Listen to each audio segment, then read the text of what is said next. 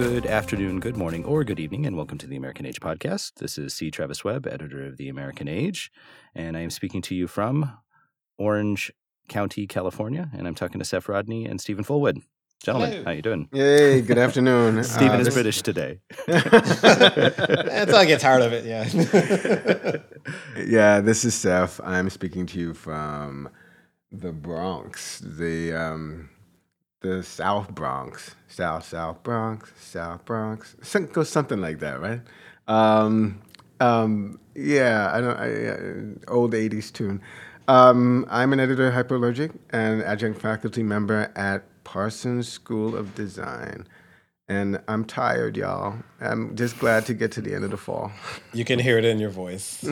Yeah. Glad you're near the finish line. Mm-hmm. This is Steven G. Fullwood. I am the co-founder of the Nomadic Archivist Project, and we work with folks who are interested in discovering, archiving their resources through oral histories, genealogy, and so forth. I'm coming to you from Harlem, and I am not a role model. Simply because I dunk a basketball does not mean I should raise your kids. So this is to remind our listeners that what we try to do here is practice a form of intellectual intimacy. We try and give ourselves the space to understand one another and to be understood. And Steven just prefaced our topic today pretty artfully, actually. So role models. We're going to talk about role models today. So Steven. Surely. You take it away. To the races, go. So to encapsulate this, a role model is a person whose behavior, example, or success is or can be emulated by others, especially by younger people. It's a term that Robert K. Merton came up with.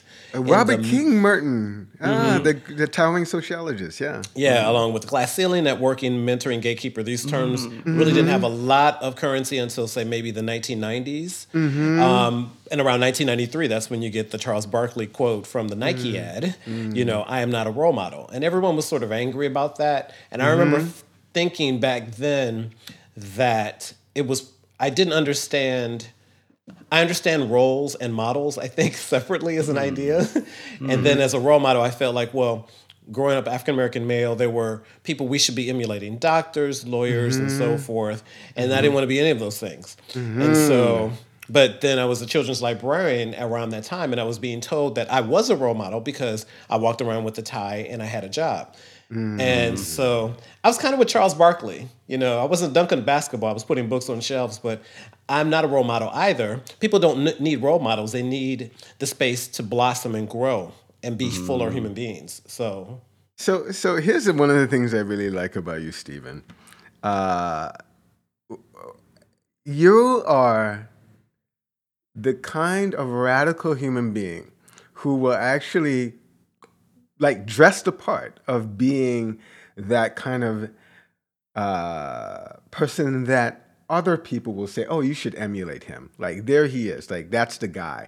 But then when people talk to you, you're like, no. You need to not do that. You do the more radical thing of saying, no. You don't need to follow this template. You just need to figure out who you are and be given the space to blossom and grow. Sneak attack. Yeah, exactly. And I mean, I think in a lot of ways, that's one of the things I've always valued about Travis too, is that Travis looks the part of the sort of stand up, God and country ex-Marine kind of yes, sir. And then he opens his mouth and you're like, what the hell? It's some radical stuff that just came out of there. Philosopher guy. What? There's America's wounded and the race is the separating. It's a construct. Yeah, what? Yeah. I take your point, Steven. I think that there's a way in which you have the wherewithal to resist being formulated in that way, right? Rhetorically, be formulated by other people. But I actually more fundamentally disagree with you because I don't think that you get to choose to not be a role model. I think that what happens is you exist in a social world, as Robert King Merton would more eloquently talk about. You exist in this matrix in which by being visible as a black man wearing a tie and being articulate, having a job, like the thing is thrust upon you. Like it's unavoidable. Like you can say, as Charles Barkley did, I'm not a role model, but you don't get to say it. Like in a really fundamental way. You know what I'm saying? Yeah, I do. I get that. I think that I would tell myself the same thing, I think, in the sense that what you put out in the universe belongs to everyone else. And you have some idea and some way to shape it, but not really, right. Because people are bringing their own ideas and perceptions. And also, we're talking about survival. We're talking about the idea that if you follow these rules, you'll be safe. Right. And, well, that's not necessarily true, but at least it gives you a script. But it's a noble lie, right? Like we talked about, absolutely. Several episodes back. It's the noble lie has its uses, like, and especially when you're talking about survivalist techniques, right? Especially for young black men, especially for let's widen it out for marginalized communities, right? For people whose life chances are kind of from the get-go curtailed within this particular socioeconomic, political sphere. That for these people, the stakes are really high, and I think that actually being generous enough, and it's hard, I get it, but being generous enough when you are in a position to act as a kind of role model for someone, to actually take that on and say, okay, it's not something I would like to do, but I'm going to do this anyway. I'm going to make myself available as that kind of model template for someone else because the need is so great. Travis, please come in and say something. Well, so I didn't jump in sooner because I basically would just put another period on the end of what Seph said. Like I think it just doesn't. I mean, there will be a caveat coming, but I don't think it matters whether you want to be a role model. You just are by the nature of being a socially embedded primate. Like you just younger people are going to emulate what you do, or someone like you are going to emulate someone like you. Now, I don't necessarily. I think so. Here's the thing. I think that's sort of just baseline. It doesn't matter. You can never cast that off. It's just what it means to be human. But I think that there are a variety of ways to express that. And I think by saying I am not a role model is in fact one way to viably go about doing that. And the example that came to mind when you were talking about Charles Barkley, and in this idea of trying to promote a more radical freedom was Jiddu Krishnamurti, who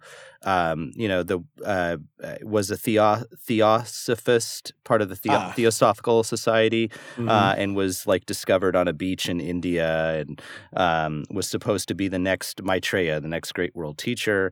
And I forget how old he was, but 20s, 18. I mean, quite young. But he gave a pretty famous in that world, a fairly famous speech in which he said, "Don't follow me. Truth is a pathless land." And that you cannot follow anyone to the truth. That there's fundamentally, if you are following someone to the truth, you are already astray. And this was the note he played his entire life. Of course, while having an untold number of acolytes and a ranch built for him and all this, and I don't mean to cast aspersions on that. People are going to do what they're going to do, and so, but I think that that one has to just be okay with that reality, and then play that role however you want to play that role. Being an iconoclast is a very valuable thing in society. So I guess that ultimately I see them in tension, but I don't see them as contradictory.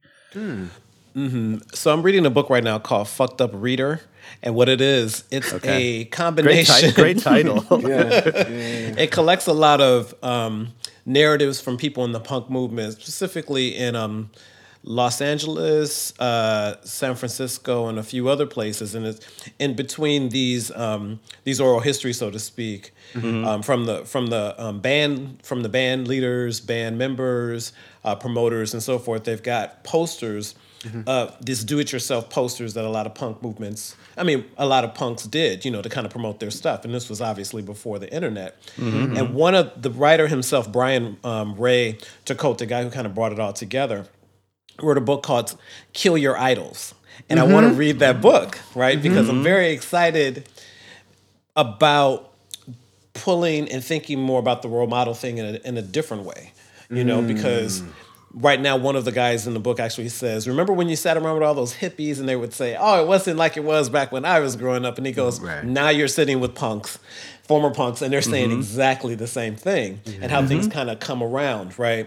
But these men and women mentioned all of these role models, these people that they followed, but then the people that they didn't want to follow, which were, the mainstream, and they didn't want to do that, but the mainstream kind of came and co-opted the movement in a way, in terms of its dress and its... And to be clear, the mainstream makes that possible, right? I mean, so that is intention. Like, this is a symbiotic relationship. Absolutely. Like, you need an establishment to rebel against. Right.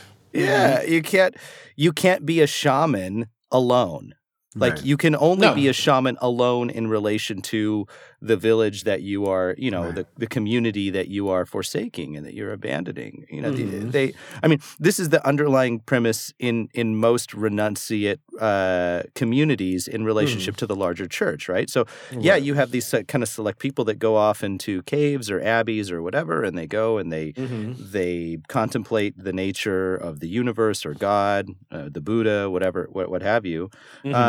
But the understanding is that those truths then get, kind of distilled back into society. Right. And I understand that there are a number of people that reject that altogether and want to tear down the whole thing. I think of Graham Greene's The Destructors, the short story The Destructors. I mean, so I get that. That's not where I stand, right? That's not where I'm at. But I do get that. Kill your idols, that feeling. It's a take on a Zen koan, which is if you meet the Buddha on the road, kill him. Kill him. Yeah, that's right. So, this. Yeah, I just don't. It's just reiterating what I said earlier. They're clearly in tension, but they are not. They're antagonists in a story. They're not like particles of matter and antimatter that annihilate one another. Right. So let's get down to brass tacks a bit, because I think Seph antimatter is like, we're getting way too abstract. Floaty, antimatter. Yeah. Which I appreciate. Thank you, Seph. Yeah, we actually should do a podcast where we're just like smoking out the whole time. Just get blunted up and just do it. I could get behind that. Yes. Yeah, word. But getting down to the nitty-gritty, I'd like to hear from both of you what your role models were growing up. Great question. Steven, Great question. We can start with you. Yeah. That was my question to you guys. Okay. I'll answer since you asked first. So when I was younger, I remember loving musicians, 70s big band musicians. And I did try to become a musician. It did not take.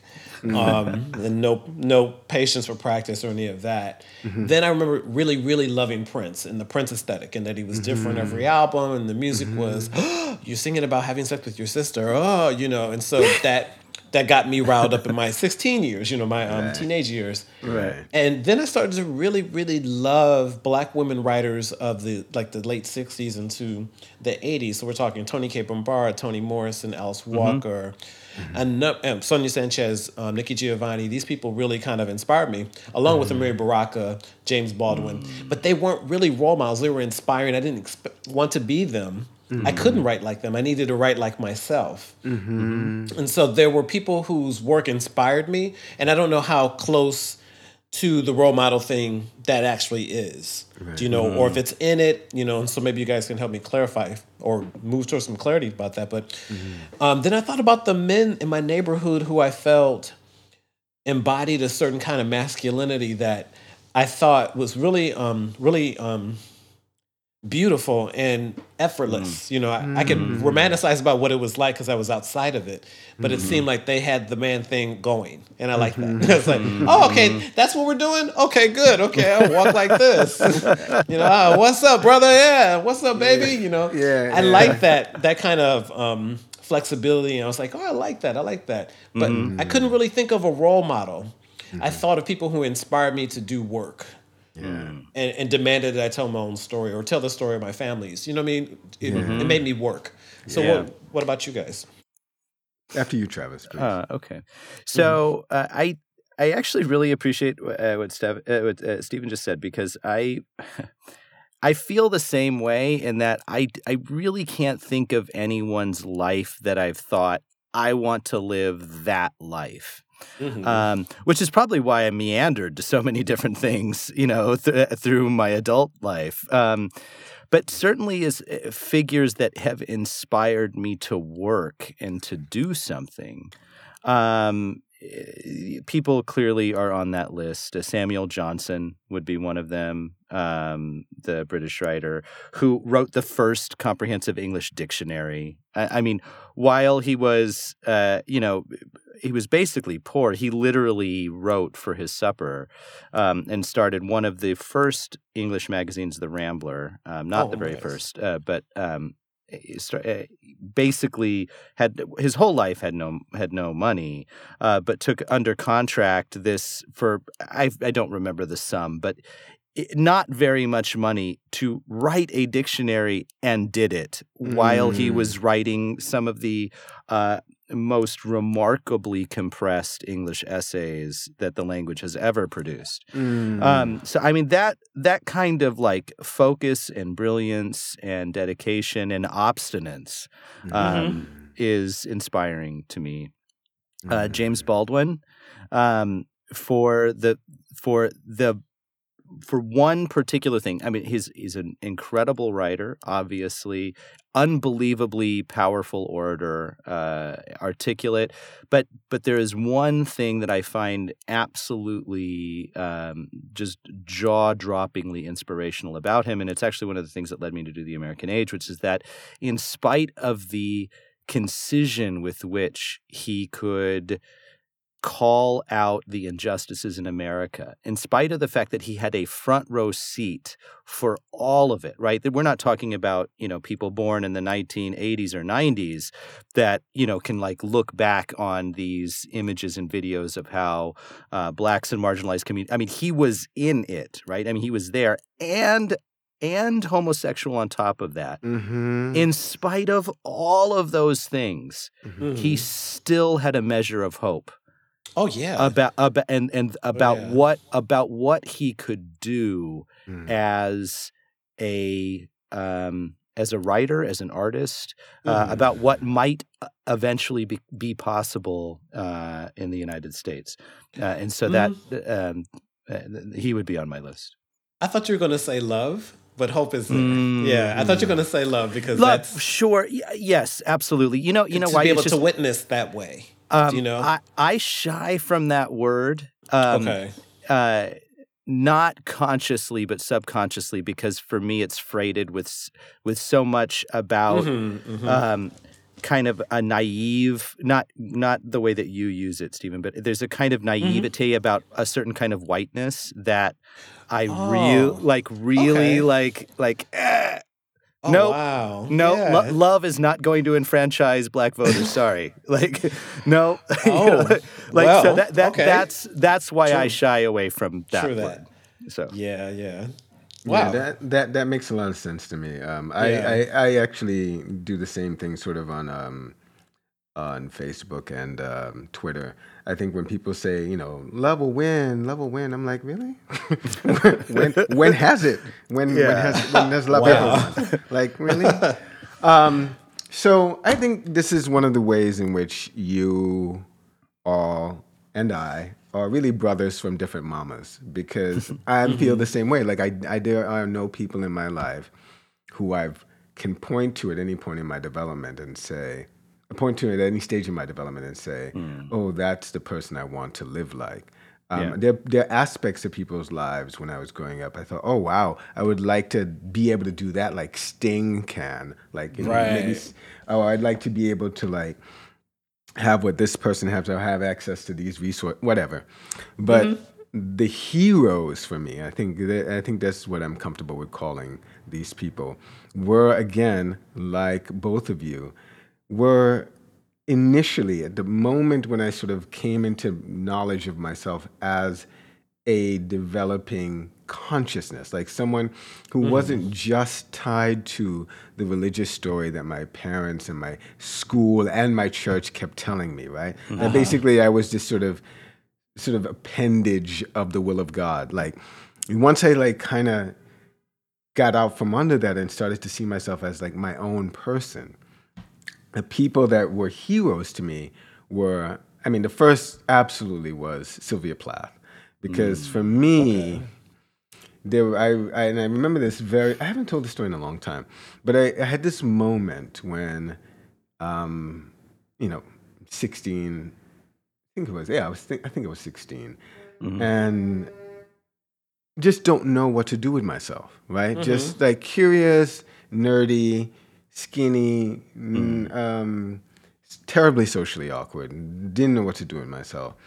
I went on this date, and I remember just being kind of like, whatever, like shell-shocked, like just like, it just didn't go well, and I just kind of didn't know what to do with myself, and I was just really upset. And of course, I couldn't talk to my parents because they were not good at that. They they emotionally weren't very capable.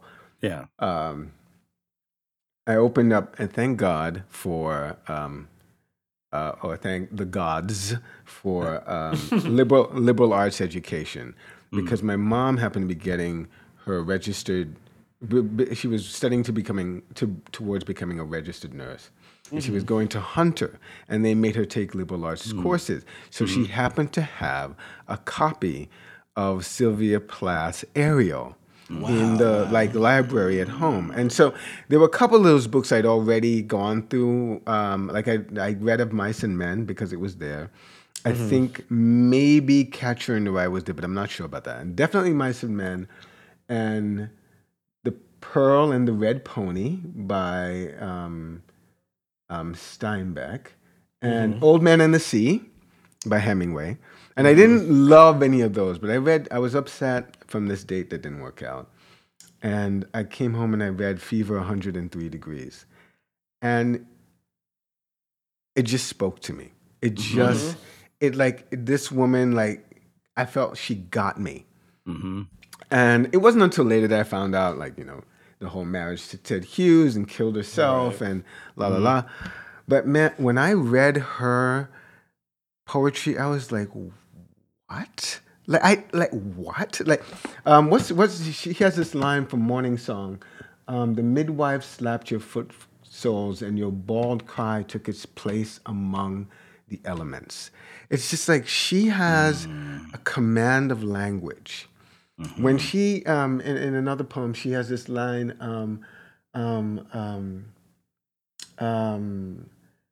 let's see, how does that poem go? The Sunday lamb cracks in its fat, the fat sacrifices its opacity, a window wholly gold. I'm forgetting the rest of it or the middle of it, but it gets down to like the last few stanzas, and she says, trying to remember it, the ovens glowed like heavens, incandescent. It is a heart, this holocaust I walk in. O golden child, the world will kill and eat. Like, I was like, what? So I basically lived through those poems for the next like year and a half, and that's what took me to taking a poetry workshop and working towards becoming a poet myself. That's what took me back to undergrad to get a degree in English finally, after trying to go to school twice and just failing out. Went back at 23, And it was the writers. It was the writers that were my heroes. It was the people eventually like F. Scott Fitzgerald. It definitely James Baldwin. But it started with the poets. It started with Plath. And then, I branched off and I read there are lots of poets I've fallen in love with. Subsequently, Philip Levine is definitely, Joy Graham is definitely up there.